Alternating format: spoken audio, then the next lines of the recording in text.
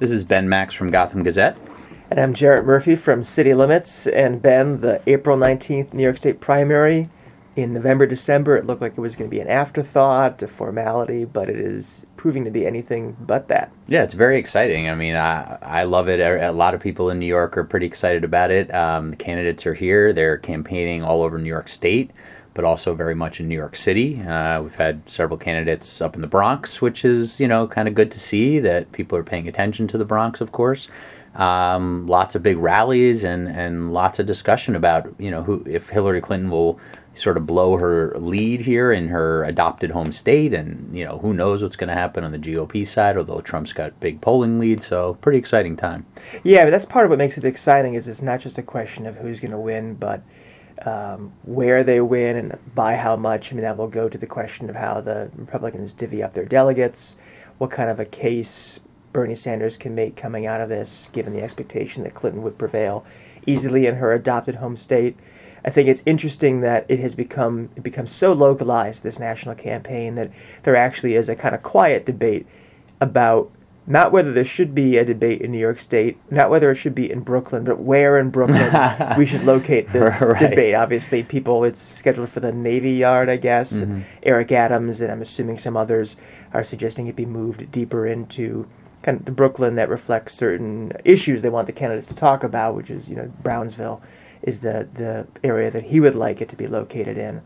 And that's sort of a symbolic ask. I mean, they're not going to move the site of the debate at this point, especially. They just, if you were following it all, the amount of energy and negotiation it took to even get a debate scheduled, was quite significant. So they're not going to change it. But the point that Adams and others were making is sort of to really get into real Brooklyn, and to talk about poverty, and to talk about, some of these urban issues that have been missing largely from the campaign, because you haven't had a lot of campaigning in big cities. No, I mean, the closest people came to it, I guess, was that debate in Flint, where some of those issues came up. And I think, this is a perennial thing for urbanites to kind of kvetch about, and we've certainly done it in the past, about the relatively short shrift that urban issues get, given how many Americans live in cities or commute to them for their jobs, how important cities are to the economy.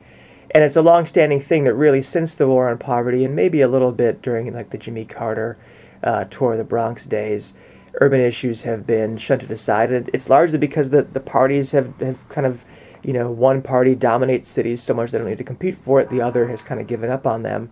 And so it really is sort of a one-sided conversation. And I know there are some folks in New York trying to use this primary as a lever to change that. Right. I mean, I think it's important when we say, urban issues, what are we really talking about, right? I mean, that's part of what people are looking to this debate that's going to be in Brooklyn, no matter where it is in Brooklyn, to actually talk about some of these issues, to talk about housing, to talk about, even sort of federal education policy, but what is that, what is the federal education money really going towards? What is it encouraging? Right. What are the strings attached exactly. to the money? Exactly.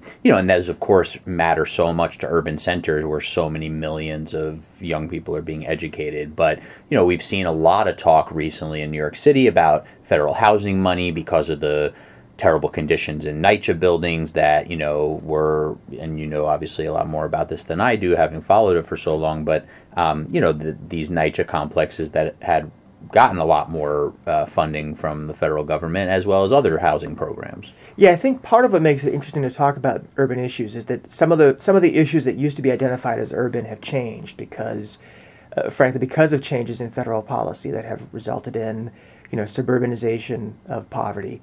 So poverty is no longer chiefly an urban issue, if it ever was. When we talk about the drug problem in America, it's largely driven by meth and opioids, and that is obviously as much a rural issue as it is a city one.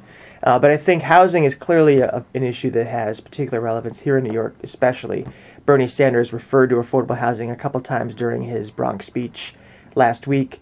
Hillary Clinton has some decent policy detail on her site and in her policy papers about housing, about encouraging home ownership with down payment matches, about increasing low-income housing tax credits.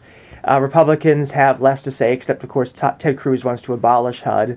and thinks that most of the interventions in the housing market by the federal government have been disastrous.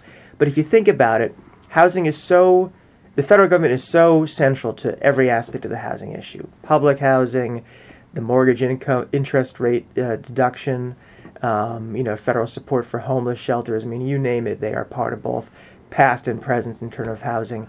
And it is, it'll be interesting to see during this debate, which obviously is for a national audience as much as a New York one, just how much CNN and Errol Lewis will ask about housing, and hopefully there'll be a question or two on it. Right, I see a lot of chatter on Twitter where people are already trying to, influence the questions that Errol asks and, push them towards some of these urban questions. And I do want to, mention that our colleague Annie Carney, who used to be a New York City based, well, she's still New York City based, but used to be a Daily News reporter, wrote something really good at Politico about Sanders and Clinton being pushed to talk about urban issues. And, she had a good, quick survey of their websites, noting that there's, even on websites, which are usually where you can store a bunch of other sort of platform agenda items, even if you're not talking about them at rallies or at debates, there's very limited discussion on the candidates' sites even about sort of quote unquote urban issues. And, I think that that's going to be interesting to see both from the moderators, but also from the candidates, how directly they're speaking to New Yorkers during this Democratic debate. Right. And then also on the Republican side, there doesn't seem to be a New York debate pending, although it's occurring to me now. I don't know why that hasn't been really pushed harder. But, they seem to be, while there's been some campaigning in New York City, they seem to obviously be concentrated, and it makes sense, in areas of the state that have deeper Republican concentrations.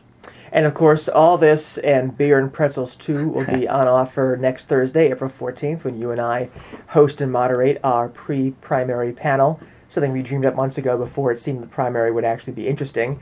We'll have former Congressman Anthony Weiner, Christina Greer, professor at Fordham University, the chair of the Department of, I think it's Public Service, Public Policy at Baruch, David Birdsell, and Stephen Romalewski, who's a very skilled demographer from CUNY, as well as, we hope, some representatives of some of the campaigns to hash out, what's going to drive the results of this race and what impact will New York have on the national contest, and in turn, what will the results from that contest have on New York State and New York City? Yeah, it's going to be exciting. It's great that we scheduled for Thursday night, and then the Democratic debate is now going to be after our event is over, so it's going to be an even better primer for watching that debate and for following the vote that'll take place 5 days later in New York. So people can look for information on our social media channels at Gotham Gazette and City Limits, and we hope to see people Thursday night the 14th.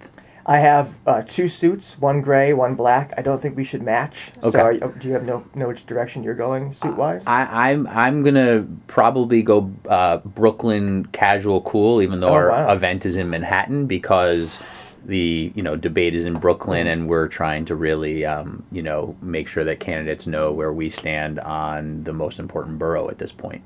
Well, I will go decidedly uncool.